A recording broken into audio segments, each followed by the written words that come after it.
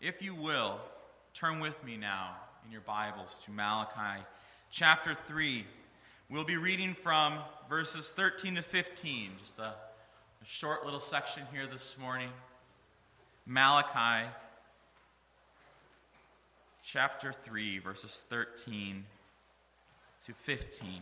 The book is about to take a very sharp turn. We've been going through, and there have been at this point 6 different moments, if you've been keeping track, where the Lord has spoken to Israel, essentially called them out for an area of sin, and they have responded seemingly without any conviction, so as to question him. The Lord says, I have loved you, and they have said, how have you loved? The Lord has said, you have polluted and despised me, and they say, how have we done that? The Lord says, I will not accept your offering, and they say, why do you not accept it? He says, you've wearied me, and they say, how have we wearied you? He has said, you have robbed me, and they have said, how have you robbed? And this morning, we'll be looking at this idea of how have you have spoken against me, and they say, how have you spoken again? How have we spoken against? And essentially what we're going to be getting into with this is this idea that Israel is looking at, and they're complaining as they are interacting with the Lord, saying, the evil, the wicked people of this world prosper. What is even the point of following after you? Why? Because we look around us and you do nothing to judge. And though it may seem that the wicked prosper, we will see this morning that true life and hope can only be found in complete surrender to Christ and by drawing near to the heart of God.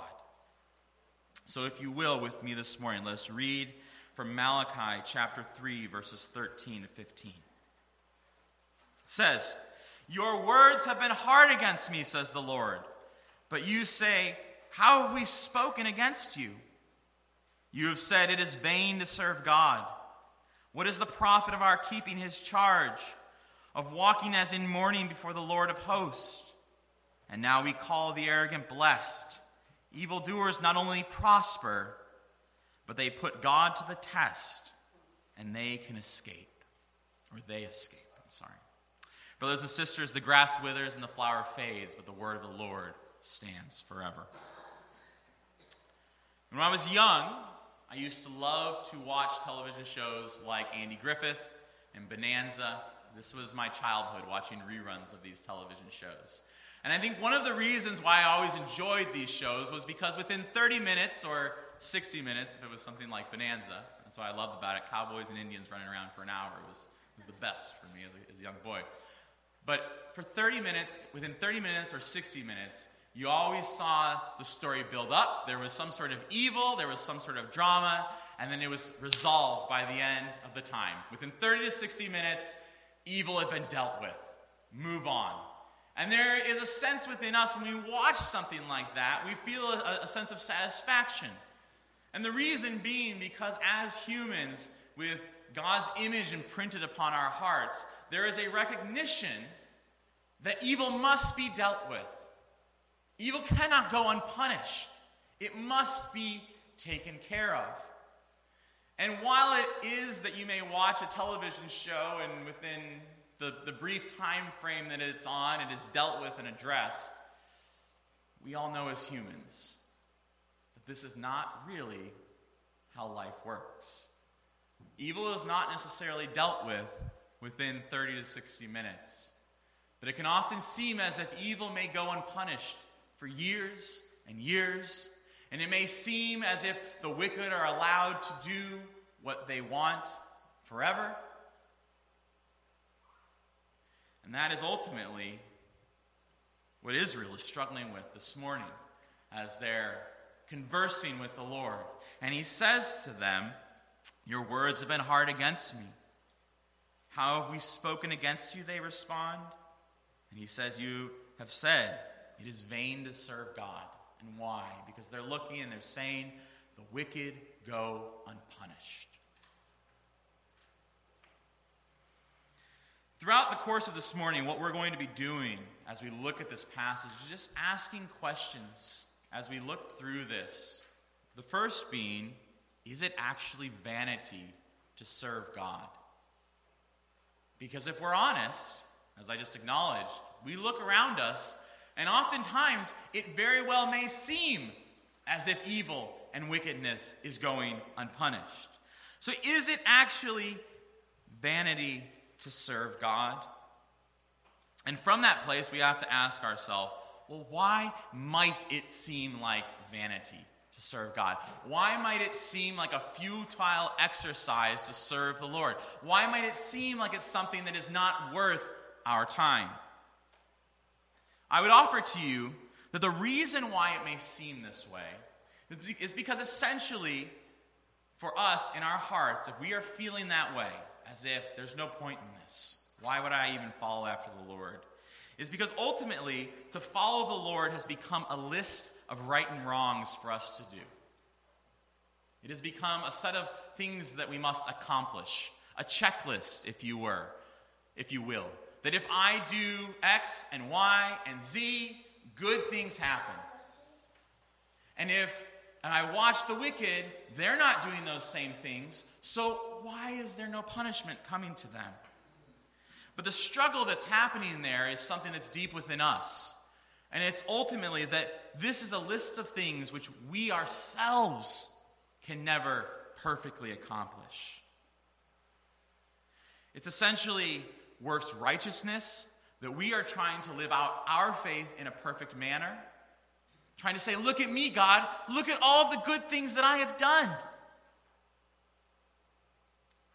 And this, if you've been paying attention to the first 5-6 sermons that I've preached through Malachi, is what we refer to as dead religion. The people saying to God, haven't we done what is right? Haven't we done what is good? You see, the issue isn't that the wicked are actually prospering. The issue isn't that the wicked are getting away with what they're doing. The issue is that our hearts don't understand how God works. And that our hearts are thinking that God ought to love us more because we're doing what is right. We're looking at the wicked and saying, God, you're letting them do what they do. That must mean you love them. But look at me. Look at all the good things that I've done. Don't you love me? This is essentially the issue with the prodigal son. Right? Prodigal son goes away. He does all these wicked things. He comes back. The father receives him. And what does the brother say? Look at me. I've toiled with you all this time. I've never gone off and wasted the money. I've never gone off and disrespected you. But the problem with the older son in that situation is that his heart has never changed. His heart has turned things into a list of right and wrong that he must accomplish. And if he does that, the Lord will love him more. So what is the antidote to all of this? How do we deal with that heart of works righteousness? Because if we are honest, we all struggle with it in one way or another. It is hard not to. As humans, we are naturally inclined to want to be pleasers of others and to have other people like us. And that plays out in our relationship with our Heavenly Father, desiring that He love us for what we have done. So what is the way that we deal with this? The question we must ask ourselves is, what is it that I love more than God? Because ultimately what's happening here is it becomes an issue of an idolatry. What is it that I love more than God that is keeping me from understanding how God's love actually works? You see, what the Lord desires is our whole heart. And part of getting our whole heart is understanding that you are a broken, sinful person, undeserving of the love of God. and yet it has been freely given to you. Proverbs 4:23 says, "Keep your heart with all vigilance, for from it flows the springs of life." How does that connect there? Keep your heart with all vigilance, for from it flows the springs of life. The things that you care about, the things that you love, will come out in your heart's affections, come out in your actions. So whether it is money, power, knowledge, comfort, whatever it is, if your heart is not fully given towards the Lord, you're going to feel this sense of trying to live in these two kingdoms. Trying to say what Israel has been saying throughout this entire book, but God, we've been doing all the right things. But their heart has been in a totally different place. Their heart has been trying to gain things for themselves without giving itself completely over to the Lord. And so many of us live this way. We may chase after prestige our entire lives, money, or comfort. I just want a comfortable life. Just trying to make enough money that I can just live a comfortable life. Power.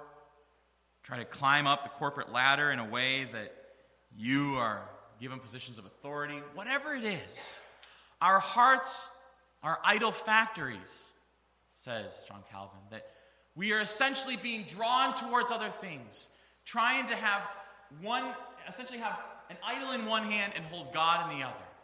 And the Lord says, I won't have it.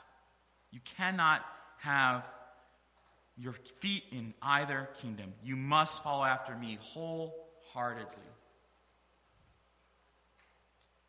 So how is it then that one learns to love what God loves? Because this is a matter of affections.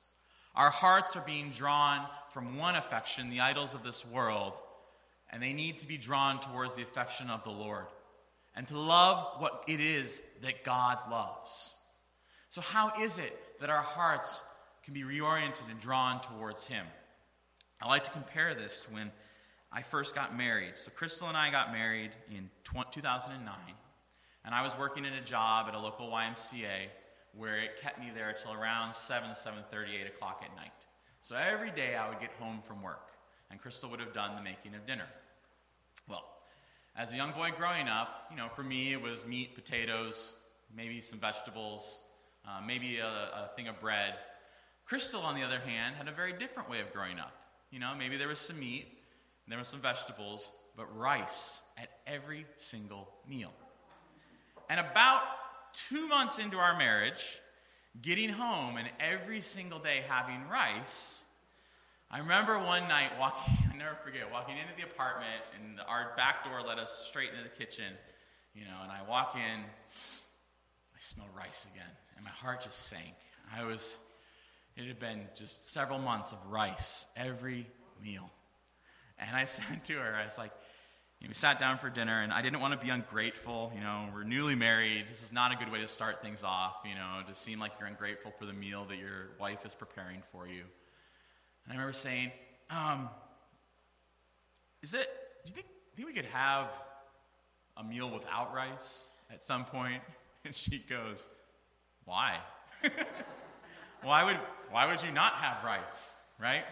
Well, so one of the funny things, though, is over time, so Crystal and I have figured out how to deal with that, but one of the funny things that has happened over time is my heart has grown to love rice, to the point now where if Crystal and the kids, her family lives in Malaysia, so sometimes they'll go and we'll be there for a little bit, but I'll have to come back to take care of things stateside, and they'll stay there. And I may be home by myself for 2 to 3 weeks while they're still in Malaysia.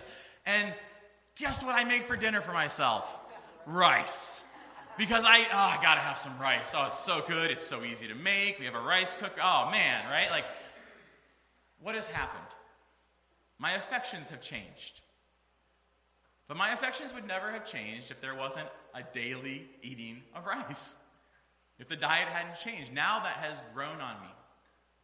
Well, in this same way, how do our affections towards the Lord shift? There must be daily spending time with Him. There must be daily feasting on his word and learning what it is that he loves.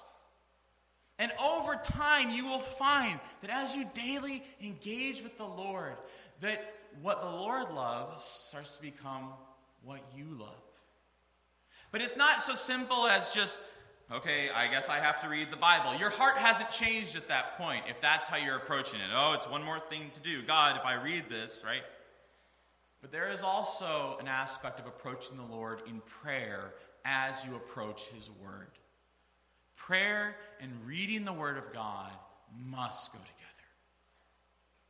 And it is taking time as you begin to sit down to read his word, to stop, to be silent, and to ask him, Lord, whatever it is that you want to teach me right now in your words, make my heart soft and tender to it. May I hear what it is that you want to speak to me right now through your words. Prayer and scripture reading must go together. Prayer has a way of humbling your heart. You know, if I've ever had a situation where I'm having a conflict with someone, it becomes very difficult for me to sit down and pray unless I go deal with that issue. Why?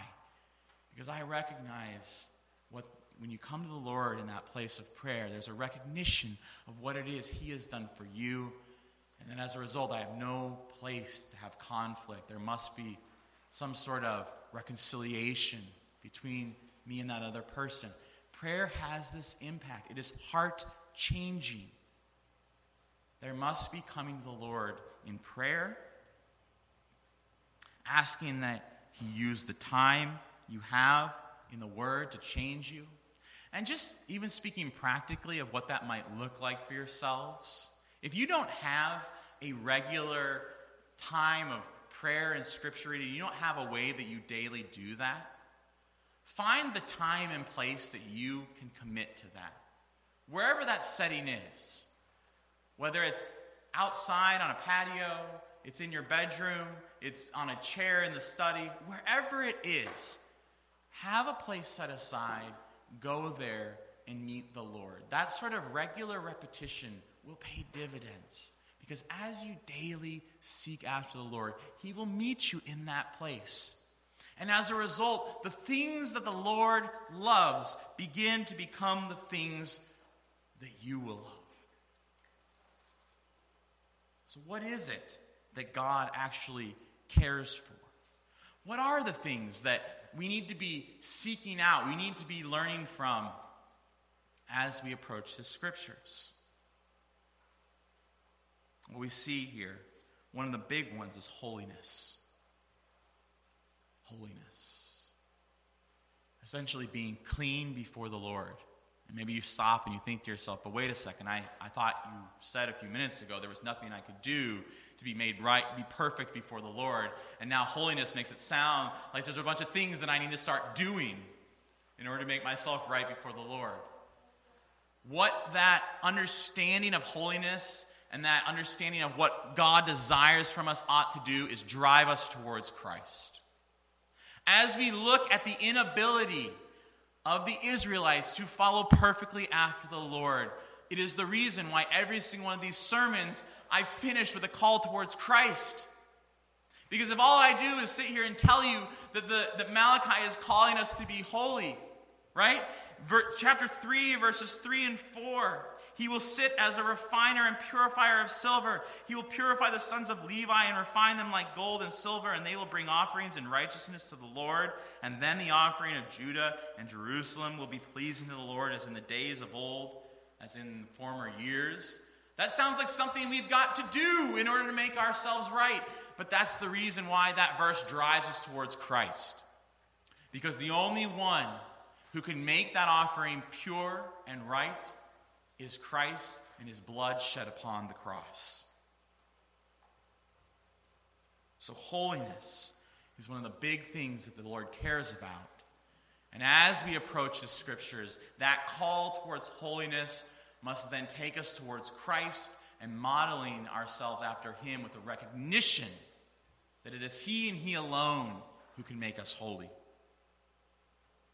So then what is the second thing that the Lord might care for? Well, chapter 3, verse 5 says, "Then I will draw near to you for judgment, for those who haven't been made holy by the blood of Christ. I will be a swift witness against the sorcerers, against the adulterers, against those who swear falsely, against those who oppress the hired worker in his wages, and oppress the widow and the fatherless, against those who thrust aside the sojourner and do not fear me, says the Lord." What is the other thing the Lord cares for? The Lord cares for the oppressed, and he cares how we treat the oppressed. Why? Because in our sin, the Lord did not have to reach out to us and love us. And yet he had compassion on us. And if we are unwilling to have compassion upon the marginalized and the oppressed in our societies, the Lord looks at us and says, "Do you understand what I have done for you? Do you get it? Do you know what I did for you? I sent my son to die for you." Go with me in your Bibles. Just jump over a few pages. Matthew chapter 25.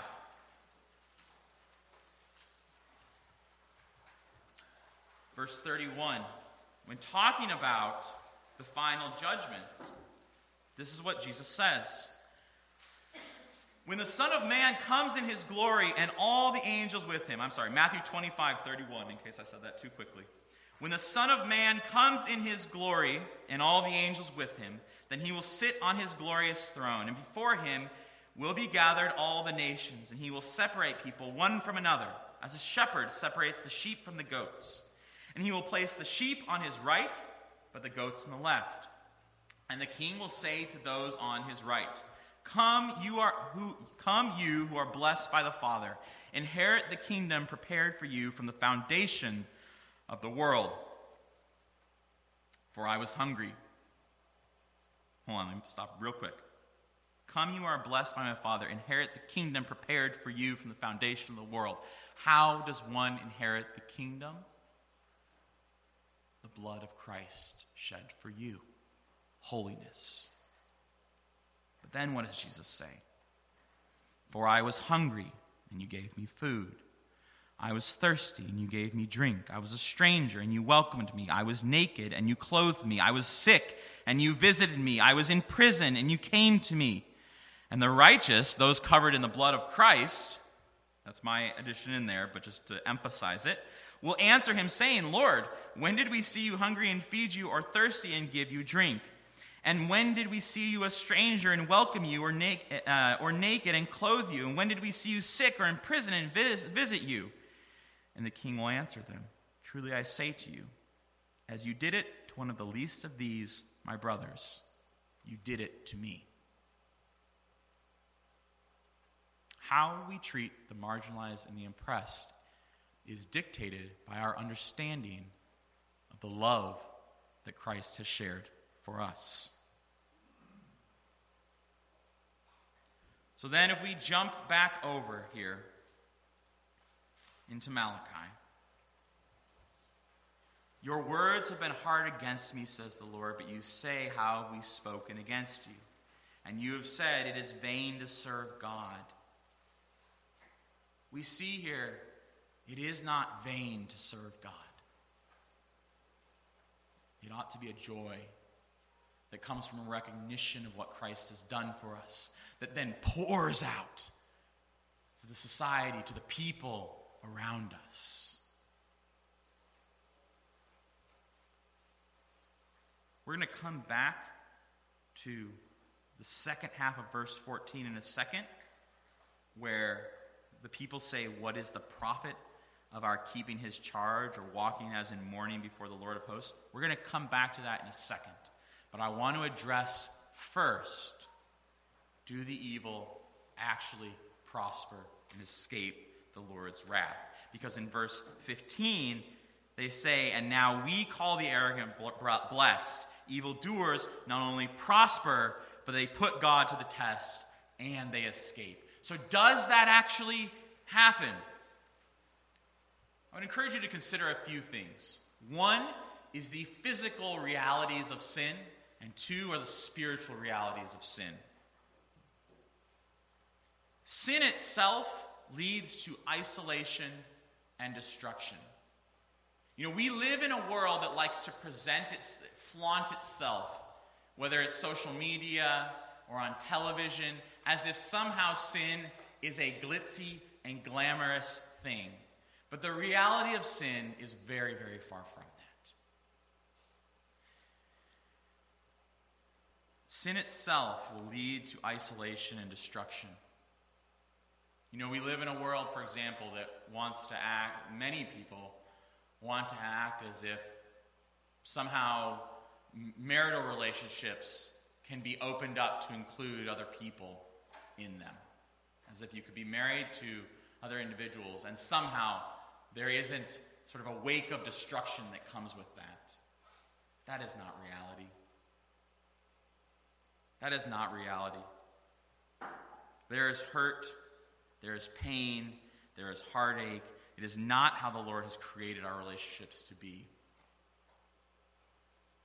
Another example might be the idea of certain forms of addictions, whether it's gambling or drugs or whatever it is. Our society increasingly is saying, not that big of a deal. It's okay. You can control it. That is not the reality of these things. These vices grab a hold of your heart and they demand all of you. It leads to a restlessness within you. There was my wife and I actually, it was interesting. My wife and I, our home is not far from, we're right around the corner from Whosoever Gospel, which you guys are generally familiar with. And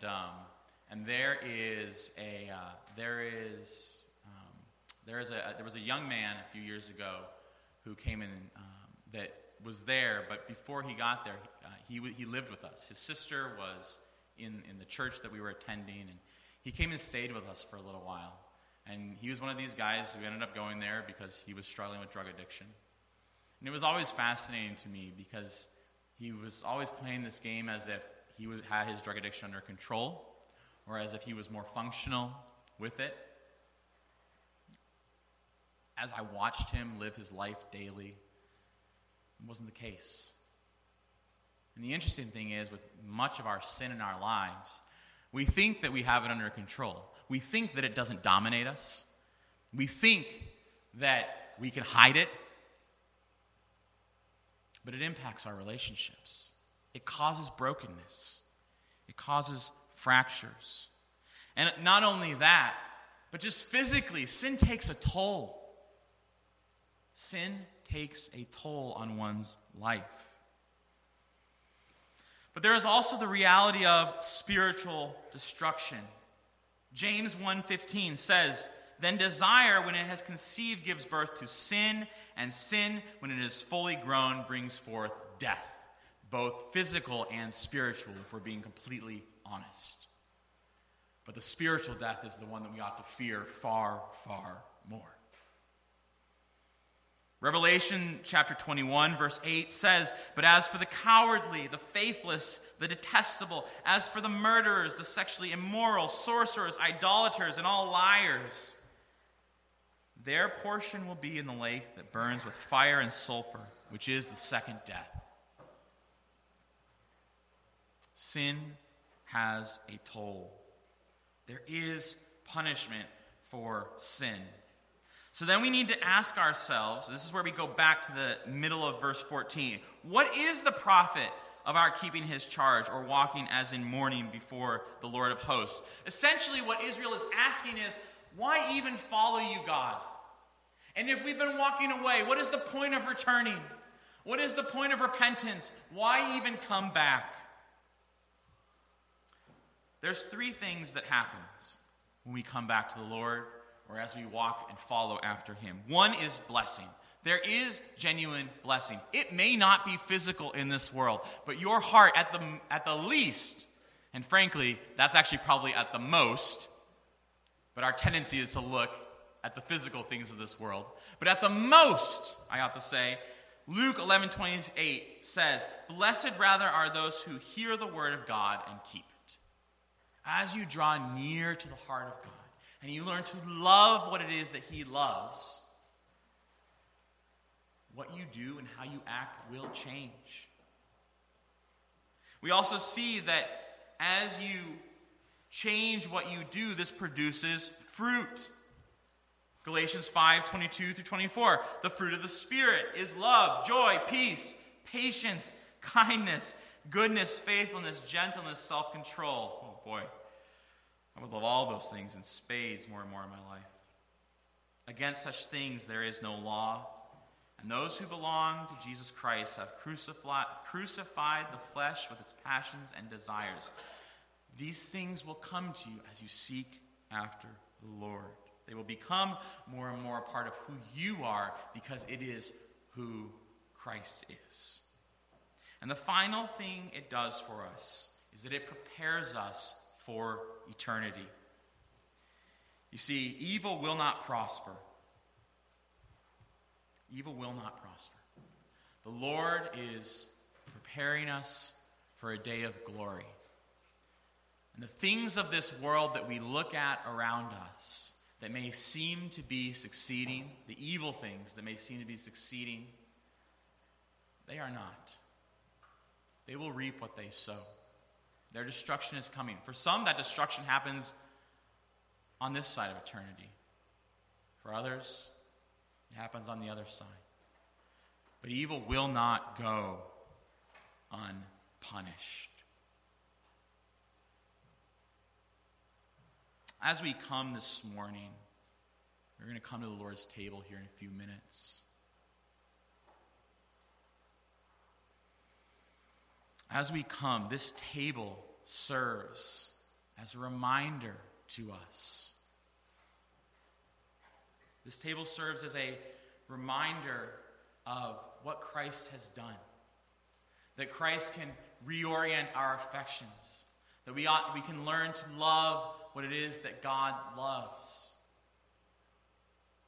It serves as a reminder that he suffered, died, was buried, and rose again so that we might have life.